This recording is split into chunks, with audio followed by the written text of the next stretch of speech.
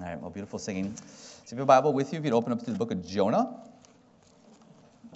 Today, our text of study will be in Jonah 1, the back half of chapter 1, starting in verse 7. If you don't have a Bible with you, there are blue pew Bibles, and it's on page 451. If you have a Bible with you and you're trying to figure out where to get Jonah, it is a small book, but it's in the, really near the end of the Old Testament.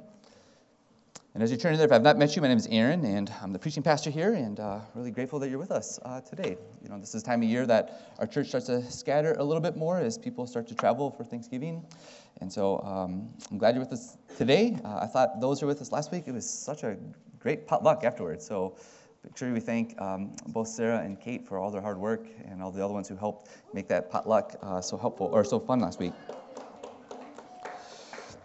So with all that being said, let me read verses 7 through 17 of Jonah chapter 1, and then I'm going to pray and ask for the Lord's blessing in our time, and then we will get to work through this passage. So Jonah 1, starting verse 7, this is what the Bible says. It says, "And they said to one another, 'Come, let us cast lots, that we may know on whose account this evil has come upon us.' So they cast lots, and the lot fell on Jonah. Then they said to him, 'Tell us, on whose account this evil has come upon us? What is your occupation? And where do you come from? And what is your country? And what people are you? And he said to them, 'I'm a Hebrew, and I fear the Lord, the God of heaven, who made the sea and the dry land.' Then the men were exceedingly afraid and said to them, 'What is this that you have done?' For the men knew that he was fleeing from the presence of the Lord, because he had told them. Then they said to them, 'What shall we do to you, that the sea may quiet down for us? For the sea grew more and more tempestuous.' He said to them, 'Pick me up, hurl me into the sea, then the sea will quiet down for you. For you know it is because of me that this great tempest has come upon you.' Nevertheless, the men rowed hard to get back to dry land, but they could not, for the sea grew more and more tempestuous against them. Therefore they called out to the Lord, 'O Lord, let us not perish for this man's life, and lay not his innocent blood lay on us innocent blood. For you, O Lord, have done as it pleases you.' So they picked up Jonah, hurled him into the sea, and the sea ceased from its raging. Then the men feared the Lord exceedingly, and they offered up sacrifice to the Lord and made vows. And the Lord appointed a great fish to swallow up Jonah. And Jonah was in the belly of the fish 3 days and 3 nights." Okay, so that's God's word for us this morning. Let's pray. Lord, thank you for your word. And thank you for your Holy Spirit who opens up your holy word, even through preaching. And so, Lord, I pray that you'd bless the preaching of your word. Please help me, God, to be a good communicator. Please help the congregation to be good listeners. And we do pray that your Spirit indeed would speak. I pray this in Jesus' name. Amen. Okay, so there's a famous old poem written in the late 1800s by a man named Francis Thompson, a poem titled "The Hound of Heaven." Now, because this poem is a little longer poem, it's actually 182 lines long, and because of the setting we're in, I thought it might be difficult to try to engage in that poem if I read it for you here. So what I decided to do is maybe try to tease you a bit into reading the poem by reading some comments that a man named J.F.X. O'Connor wrote about the poem in the early 1900s. Okay, so this is what he said about this poem, The Hound of Heaven. He says that the name is strange. It startles one at first. It's so bold, so new, so fearless. It does not attract, rather reverse. But then when one reads the poem, this strangeness disappears. The meaning is understood. As the hound follows the hare, never ceasing in its running, ever drawing near in its chase, with unhurrying, uninterrupted pace. So God does follow the fleeing souls by his divine grace. And though in sin or in human love, away from God it seeks to hide itself, divine grace follows after it, unwearily follows after it, till the soul feels the pressure forcing it to turn to him alone in that never-ending pursuit. Okay, so I say it this morning, it's up for our text of study in the back half of Jonah 1, because we come to a text that I think illustrates a thought that Thompson was trying to convey in his famous poem. As we see in our text today, the Hound of Heaven was at work through his divine grace to chase and capture Jonah, who was doing all that he could to run away from the presence of the Lord. Okay, now before we get to our text today, let me first set the context, just to remind us where we left off last Sunday. So the book of Jonah seems to be an autobiographical story written by Jonah, who in 2 Kings we learned was a prophet of God, who was used by God in 2 Kings 14 to do a great work in Israel through his preaching. In our text study last week, we learned in the opening verse of this short book that the Lord came to Jonah to give him another preaching assignment, which was an assignment that required Jonah to arise from where he was, presumably northern Israel, and to travel 500 to 600 miles to the east to the great city of Nineveh, which is located in now modern-day northern Iraq. Now, Nineveh was a great city for multiple reasons. It was great in terms of its population, possibly the largest city in the world at this time. It's great because of its landmass. It's great because of its influence. But most importantly, in the book of Jonah, Nineveh was a great city in terms of its evil and wicked ways. So in our text study last week, as Jonah was given this preaching assignment from the Lord, Jonah determined this was not an assignment for him. Jonah came to the conclusion that he needed to get away from this assignment. And he came to this conclusion because of how much disdain he had for Nineveh. And in his great disdain, Jonah didn't want to preach to them because he didn't want God to be gracious and merciful to them, to bring about salvation to the Ninevites, like he did previously in 2 Kings 14. Rather, as we learned last week, Jonah wanted judgment to come to Nineveh. He wanted them to burn.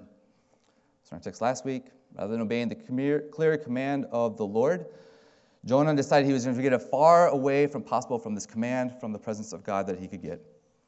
So we read last week, he traveled down to the Mediterranean port city of Joppa, where he paid a fare, where he entered a boat that was headed to Tarshish. As mentioned last week, scholars don't know the exact location of Tarshish, where it was, but there's a good amount of clues throughout the scripture that give us a pretty good idea, or at least a general idea, of where it was located. So when you add these clues together, most scholars feel this ancient city of Tarshish was actually located in Spain, the exact opposite of where Nineveh is, about as far in the opposite direction as Jonah could go in the ancient world. By the way, this week I was talking to Ben Llewellyn, and he was kind of adding up the miles on the map. So Tarshish could have been as far away as like 1,500 miles to the west of Israel, like 3 times the distance from Israel to Nineveh. So that's how committed Jonah was to get away from this command of God. This is how committed Jonah was in his disdain for the Ninevites. I mean, he was willing to leave home, pay a fare, travel a great distance, just so he didn't have to talk to other people about God. Well, in our text last week, even though Jonah was able to successfully find a ship that he thought would help him flee from the presence of the Lord, the hound of heaven did not simply passively sit back and let the prophet get to his, just kind of go on his own way. Rather, he chased the prophet. So as the ship made its way out to the sea last week, the hound of heaven hurled a great wind upon the sea that caused a mighty tempest, so mighty that the ship was now being threatened to be torn apart. And as this violent storm raged on, the men of the ship, the sailors, started to pray to their different pagan gods, hoping to find relief, which none came. And as the storm raged, the men of the ship were put into a panic, filled with fear.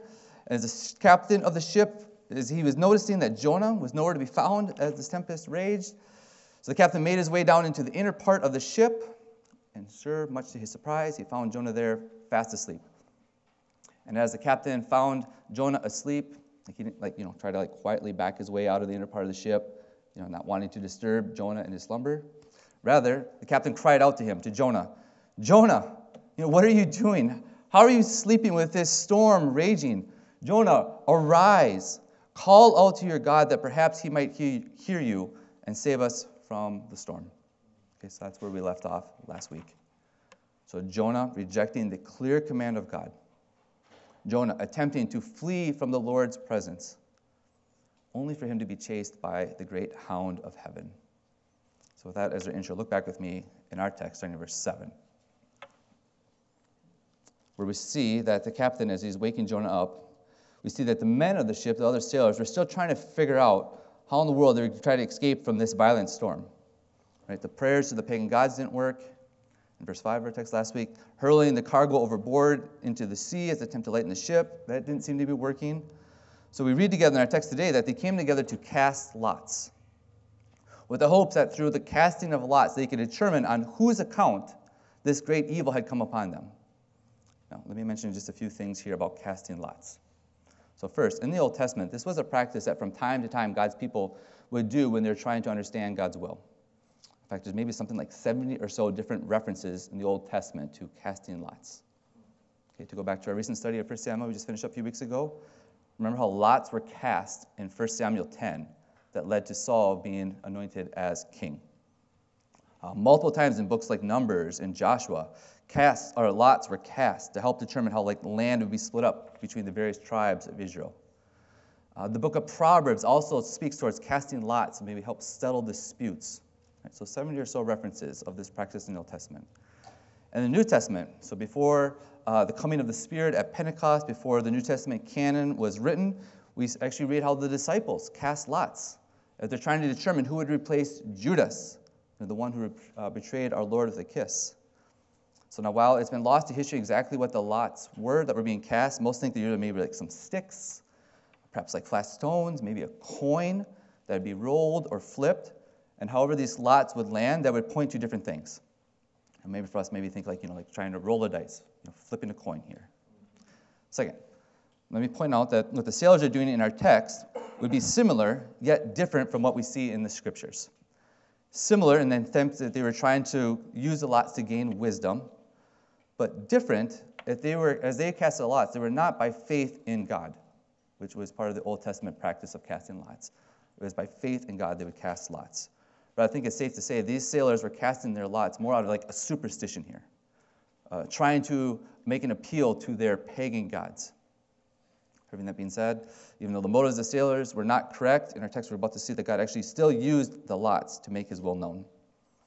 Third, let me mention here also quickly that while the practice of casting lots in the Old Testament was there, this is not a practice that we see instructed for us in the New Testament. Okay, now even though I just mentioned in the book of Acts, we see disciples casting lots. Right? That was before the coming of the Spirit at Pentecost. This is before the New Testament canon was written. So even though the disciples in the New Testament were casting lots, in a sense they're doing so between the times, between the Old Testament and the New Testament. But now the Spirit is here. Now we have the Word fully given to us. We have the New Testament canon. So we don't cast lots to determine God's will. Rather, what we do, we search the Scriptures. We pray to the Lord, who in the New Testament book of James tells us gives wisdom when we ask for it. We seek counsel from godly men, godly women to help us make good, wise decisions. Okay? So those little thoughts there just on lots. So back to our text. Then verse 7. As the lots were cast, as mentioned, the Lord determined that he was going to use the casting of lots and to show his will. So we see in the text that he caused the lots to fall on Jonah, pointing to Jonah as the reason of the violent storm that was taking place. And as the lots pointed to Jonah, we see in verse 8 of the passage, the sailors basically put him on trial. Jonah, tell us on whose account this evil has come upon us. Could you tell us more about yourself? Jonah, what's your occupation? Where'd you come from? Jonah, what is your country? What people are you from? Now, the sailors put Jonah on trial. Clearly, they're trying to get to the bottom of things, trying to figure out what to do from here. But this week, as I was kind of thinking through this, I almost feel like the sailors are actually trying to give Jonah maybe the benefit of the doubt here. So yes, the lots fell to him, but at least to me, they didn't want to rush into a quick judgment that perhaps maybe the lots were wrong. So they're asking questions, almost like giving Jonah the benefit of the doubt. Maybe like in the language of our courtroom and our society, almost like he's innocent till proven guilty for these sailors. And I think this is perhaps the tone of the sailors here, because what we'll see in just a bit in verses 13 and 14. Well, the sailors are really trying to protect Jonah in this scene here, which, by the way, I do think is part of the irony that we're supposed to see in this passage. How gracious the pagan sailors are in this passage towards Jonah, even though Jonah was clearly not wanting to be gracious towards Nineveh. So verse 9, as it's time for Jonah to respond to the questions of the jury, we see him respond by giving basically his testimony.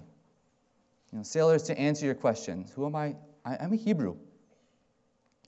And I fear the Lord, which in the Old Testament text, the word Lord in ESV translation, this is Yahweh. I fear Yahweh, the great I am, the covenantal God. I fear I am Yahweh, which is the name given to Moses at the burning bush. That's who I fear.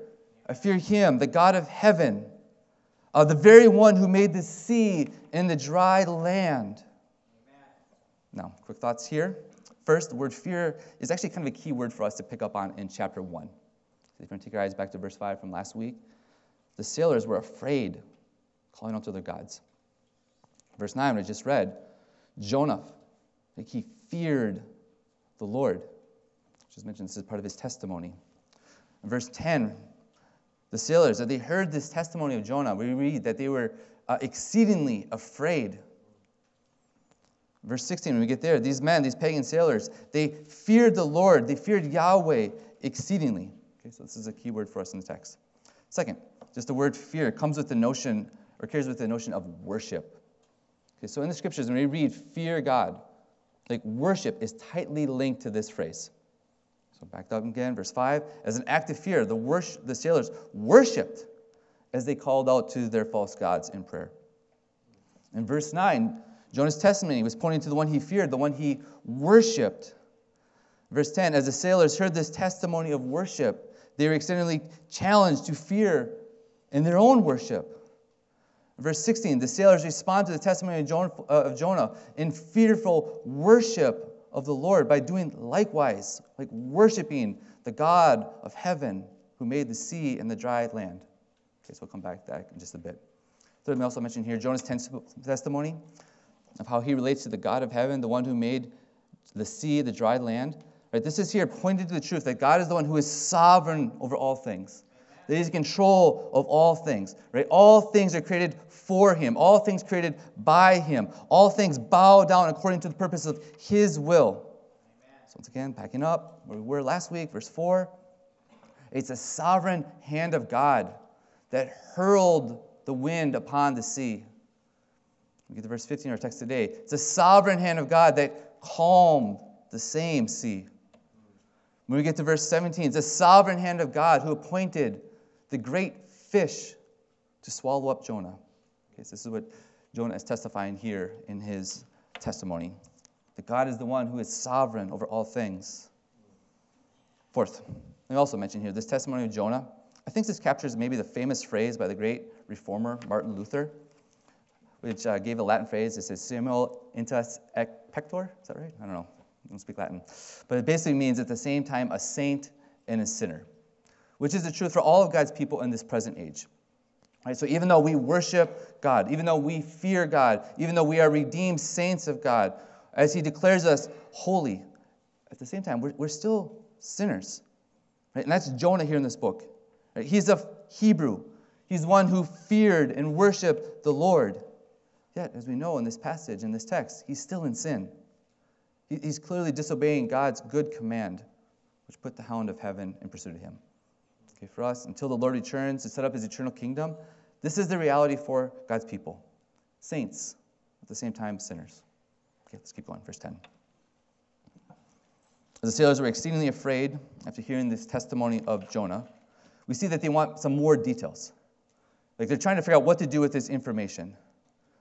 So Jonah, tell us, what have you done? In our text here, this question, they asked this, already knowing like what he has done. Passage tells us he already told them how he was fleeing from the presence of the Lord. Right? So the sailors knew what he has done. So I think this question here is more like, what have you done in terms of bringing the hound of heaven upon us? Joe, what have you done? Why have you done this? What will your God do in light of your disobedience? Right? What have you done? Verse 11, after the sailors asked Jonah what he's done, we see that they want to know what they're to do from there going forward. So in the text, Jonah, like, now what do we do? What do we do now that we've been determined that you're the cause of this storm? You know, what should we do so that your God would quiet down the storm that's upon us? In the text, the sailors are asking Jonah what they're to do. We see the hound of heaven actually wasn't relenting as they're asking these questions. You know, like to give them some time to collect their thoughts, get the best strategy to move forward, to figure out what to do with Jonah.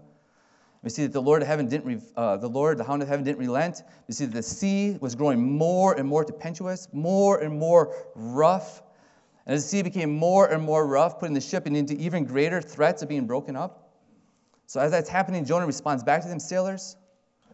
Actually, let me tell you what you need to do here. I think the only way that you can be saved from the storm is to pick me up and hurl me into the sea. I must die in order that you guys might live. I mentioned here the word hurl also is actually one of the key words that we need to see in this passage. Go back last week. God hurled the great wind in verse 4. In verse 5, the men hurled the cargo. Now Jonah is telling the men to hurl him into the sea. Jonah knew if he was hurled into the sea, the hound of heaven would be satisfied. The sea would quiet down. There would be peace. Yes, he would die, but they would live. In the text, Jonah understood. It's because of him. It's because of his sin that the great tempest had come upon the sea. And I don't think Jonah needed to be a prophet to understand what was happening here. Like he knew this. He knew he was on the run from God. And I'm sure he knew that God was not going to allow him to get away. Verse 13. Even though Jonah told the men what to do, in terms of like hurling him into the sea, even though he told them why they were to do that, our text tells us that nevertheless, the men kept rowing the best that they could, desperately trying to get back to dry land. I think this is more like the ironic graciousness of these pagan soldiers, or sailors. Right? They're trying to save Jonah's life here. However, even though they're doing the best they could to get back to dry land, it was not going to happen. You see, the sea only grew more and more rough, fighting more and more against them. I should remind our friends, we can't fight against God and win, no matter how hard we might try. Verse 14, as the sailors finally accepted they're not going to get back to dry land, at least not with Jonah still on board, we see God does incredible work in their hearts. And our text tells us that these pagan soldiers now started to call out to the one true and living God in prayer, calling out to the Lord, to Yahweh. So in the text, O Lord, let us not perish for this man's life. Lay not on us innocent blood. For you, O Lord, you have done as you have pleased. Basically, Lord, please do not hold this against us, that which we're about to do to Jonah. Lord, this is your desire that we are fulfilling here. So please do not hold it against us.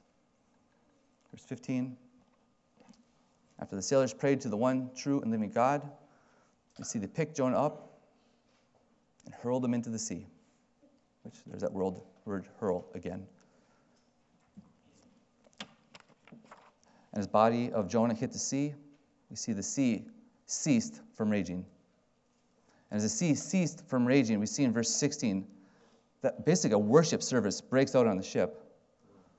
Almost like a mini revival here. As the sailors exceedingly began to fear the Lord.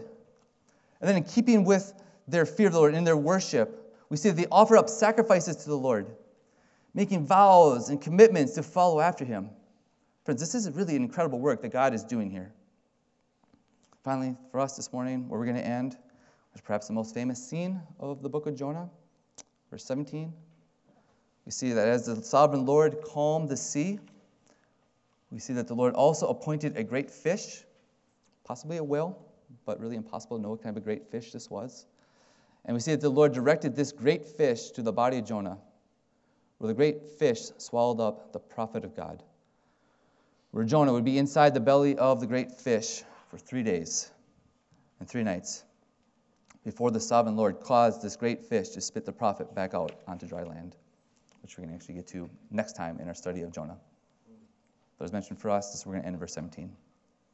Where the hound of heaven chased and captured his disobedient prophet. Okay, now for the rest of the time here this morning, how I want to close out, just by giving you a few thoughts concerning this hound of heaven. And I do think this is actually the main point the author wants us to see in this passage. How the hound of heaven, Yahweh, the God of heaven, the one who made the sea and the dry land, was at work to accomplish his will, even though his prophet Jonah was being disobedient. So I'll give a few things. So first, the hound of heaven will chase his people. And this here I think relates to like how God disciplines his people, which we talked about last week briefly, last Sunday. How God in his love and mercy disciplines his people when his people are on the run from his commands. Now, I know the word discipline at times can feel like a loaded term, like you communicate a spectrum of different things. So just to be clear what I'm aiming for here, let me just read you Hebrews 12, part of Hebrews 12. It says this.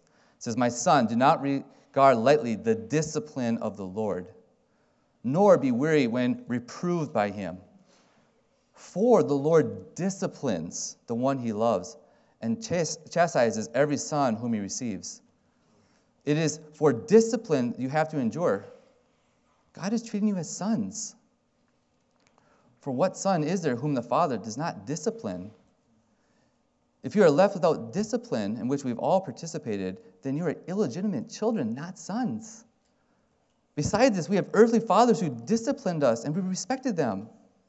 So how much more be subject to the Father of spirits and live?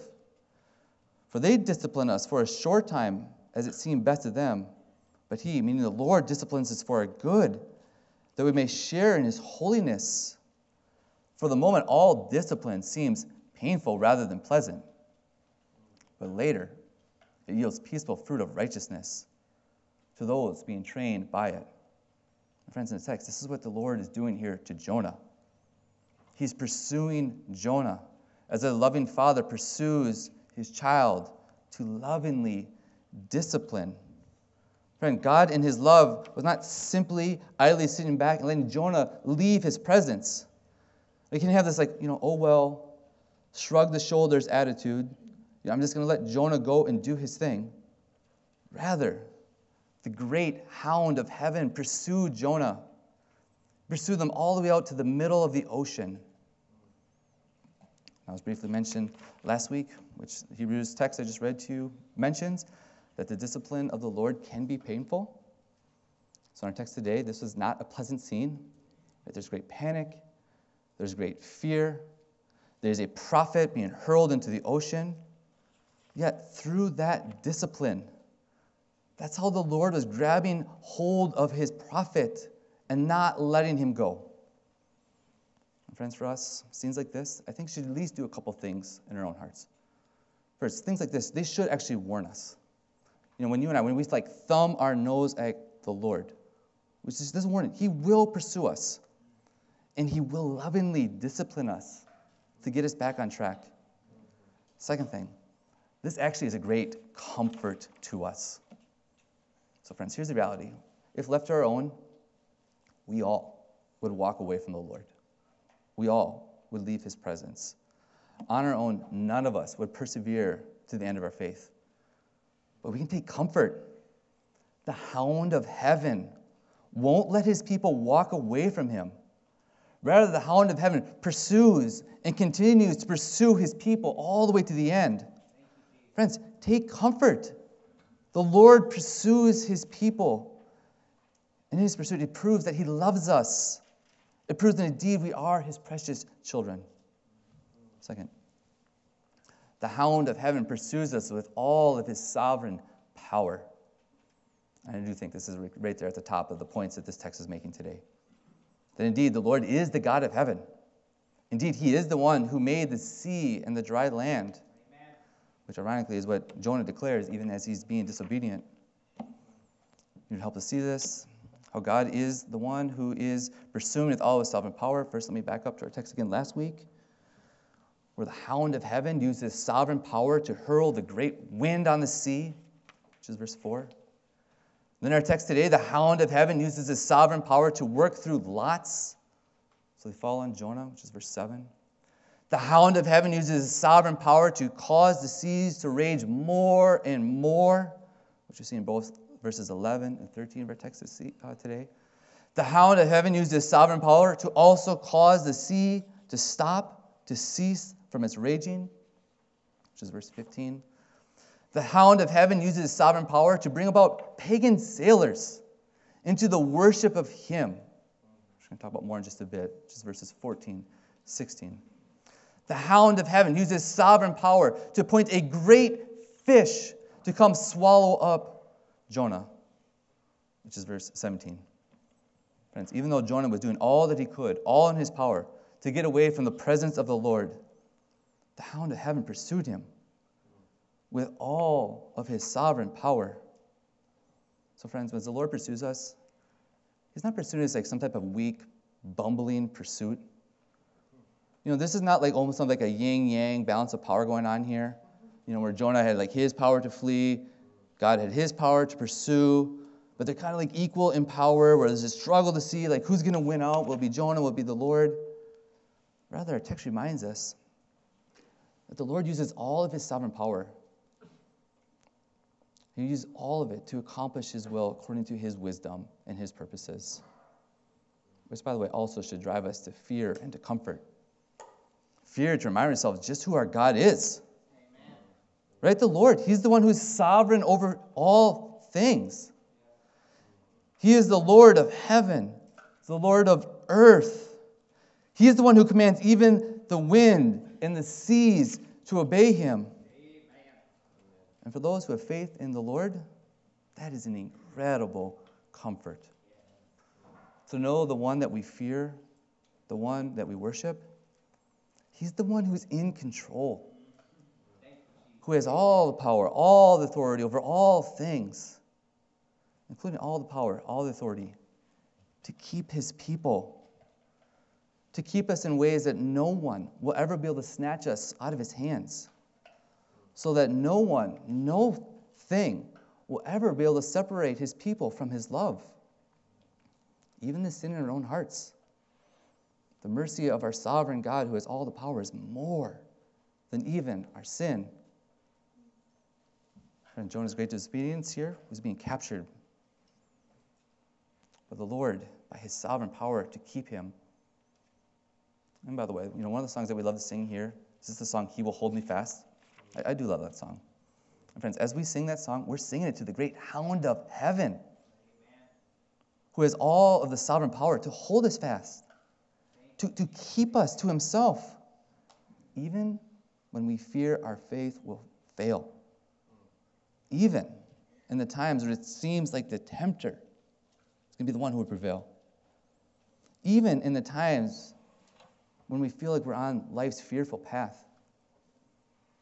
And you hold us even when our love feels cold. Friends, take comfort for those who are in faith, have faith in Jesus Christ. The great hound of heaven will hold us fast with all of his sovereign power. Third, the hound of heaven will fulfill his mission. As mentioned last week, that's really the primary emphasis of the book of Jonah. That God, he's a God on mission. A mission to spread his glory throughout all of the earth. A mission to put his love and mercy on display for all eternity to the salvation of sinners, including great sinners like the people of Nineveh, which we talked about last week in the opening verse of this book, which is actually the first place where we see God at work through the hound of heaven to create this, to fulfill his great mission. Right? The Lord gave a mission, the command to his prophet, to rise, to go to Nineveh, to preach revival that God was desiring to do in this great, evil, pagan nation to fulfill his mission. As for last week, again this week, God was going to have this desire met, this desire fulfilled, even if that required him to put on the hound of heaven to chase Jonah. But that's not the only place where the hound of heaven is at work to fulfill this great mission of God. In our chapter today, in the mission of God, the hound of heaven was at work in the lives of pagan sailors who in our passage last week were just praying to their own pagan gods. Yet, in our text today, as these pagan sailors heard the testimony of Jonah in verse 9, where the prophet testified to the Lord, the sailors had their hearts gripped with fear, becoming exceedingly afraid. And the Lord used the testimony of his prophet to soften the sailors' hearts. So these once pagan sailors put their faith in him. Verse 14, as they began to pray to the one true living God. Verse 16, where these pagan sailors, once pagan sailors, began to have exceedingly fear in the Lord, which drove them to worship him by offering sacrifice and making vows.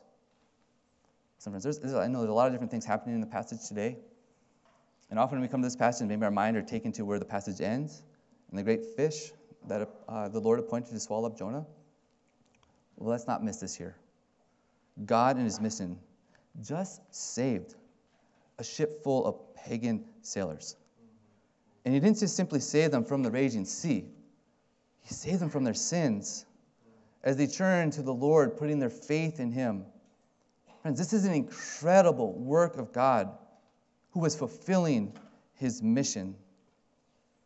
And by the way, maybe on a little side note here, this also should give us confidence as we're seeking to testify to others.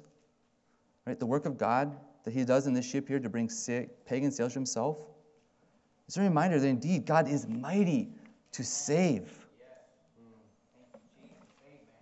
Third, so not only the Ninevites, not only the pagan sailors, but God also was fulfilling his mission in Jonah. And not just referring here to the mission that he was going to do through Jonah, but here I'm actually speaking about the mission that he was fulfilling inside of Jonah. So friends, when God brings us to saving faith in him, right, we are stand before him justified. And from that moment onward, God continues to save us, which he does through his sanctifying work in our hearts, where the Lord is growing our hearts to be holy like he is holy, where he's at work to make us more and more like Christ in our character. I have to go back to the Hebrews passage I read for you earlier. From the moment, all discipline seems painful rather than pleasant, but later it yields a peaceful fruit of righteousness to those who are being trained by it. Friend, that's what the Lord is doing here in Jonah. This is really what he's going to be doing throughout the rest of this little book. In his mission, in his saving work, the Lord is actively sanctifying Jonah, training him in righteousness. Friends, the Lord, he saves, and he continues to save until his mission is fulfilled. And friends, for us, to start to close the scriptures, in the end, the mission of God that the hound of heaven is on, we know is ultimately brought about how? By the Lamb of God. By the Lord Jesus Christ, the second member of the Godhead, the one who pursued us in such a way as we celebrate Christmas, that he came for us, fully God, fully man. As fully man, Jesus Christ, he came for us, born of a virgin, to live a life just like man in every way, yet without sin. And as fully man, the Lord Jesus Christ, according to God's good eternal plan, according to his mission, to satisfy the judgment of God that burns over sin. Right? He wasn't hurled into a sea, but he was nailed to a cross, not because of his sin, which is why Jonah was hurled into the sea, but rather Jesus Christ was nailed to the cross because of our sin, where Jesus Christ proved to be the true Lamb of God, the one who actually did shed innocent blood, where he took on the judgment of our sin in our stay on the cross to satisfy the judgment of God, the wrath of God. Where on the cross, Jesus Christ, he did die. And he was buried in an appointed tomb, which Isaiah 53:9 tells us would happen. Where the Lord was buried in the tomb for 3 days. So that by his death, all who put their faith in Jesus Christ, they would find peace with God. So that by faith, they would not perish in their sin. Rather, they would find eternal life. But not only did Jesus Christ come to us fully man, but as mentioned, he also came fully God. Where at times, even in his incarnation, the Lord put his sovereign power on display, including a story I've seen about this week that has so many parallels to Jonah here. Whereas the one time our Lord was out at sea with his disciples, and a great storm came upon the sea that put his men into great fear. But when they went to find our Lord, they found him fast asleep. But as the man woke Jesus up, the scripture tells us that the Lord then stood before them, and with all of his sovereign power, he called out to the sea, "Peace, be still." And with that, the seas ceased. The sea, the storm, they bowed down before Jesus, the sovereign Lord. And as this thing was happening, it caused his disciples to be gripped by fear, causing them to also bow down and worship Jesus by even saying, "Who is this that even the winds and the sea obey him?" And friends, with that same sovereign power that the Lord Jesus Christ used at that scene, he picked up his life on the third day, where Jesus Christ rose again from the dead. Right? He's not in the tomb. He's now alive, and he's calling all mankind to come and to worship him as the Lord, to declare that indeed that his wooden cross, that his empty tomb mean everything. And by his divine grace, He gives us a promise that he will save all who come to him by faith. He will save all who call upon his name. He will save all who bow down before him as Lord, to save us from our sin and save us to himself. Just like he did with the evil Ninevites, which we'll get to in chapter 3. The Lord saved them as they came to him. He will save us, just like he did the pagan sailors on our ship today in the text. In his divine grace, he will continue to save us all the way into eternity, just like he did with Jonah. So yes, friends, there is a great hound of heaven. Indeed, the hound of heaven pursues his people with all of his sovereign power to complete his eternal mission that he has set forth. And friends, this morning, let that drive us to fearful comfort, that we can worship a God like this. May we give all praise and worship to Lord Jesus Christ, who in his divine grace follows after us in the never-ending pursuit. Amen. Let's pray.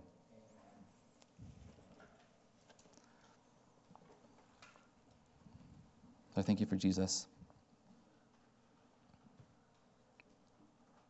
Thank you for the Spirit of Christ that you send out to accomplish your will, including bringing sinners like us to faith. And Lord, please forgive us when we try to flee. But Lord, we take great comfort in knowing that you will pursue us. And Lord, I do pray that all here today would bow their knee to Jesus, that they would taste and see that indeed you are good. And Lord, please be with our little church family here. Help us to trust in you in all things. It's in Jesus' name we pray. Amen.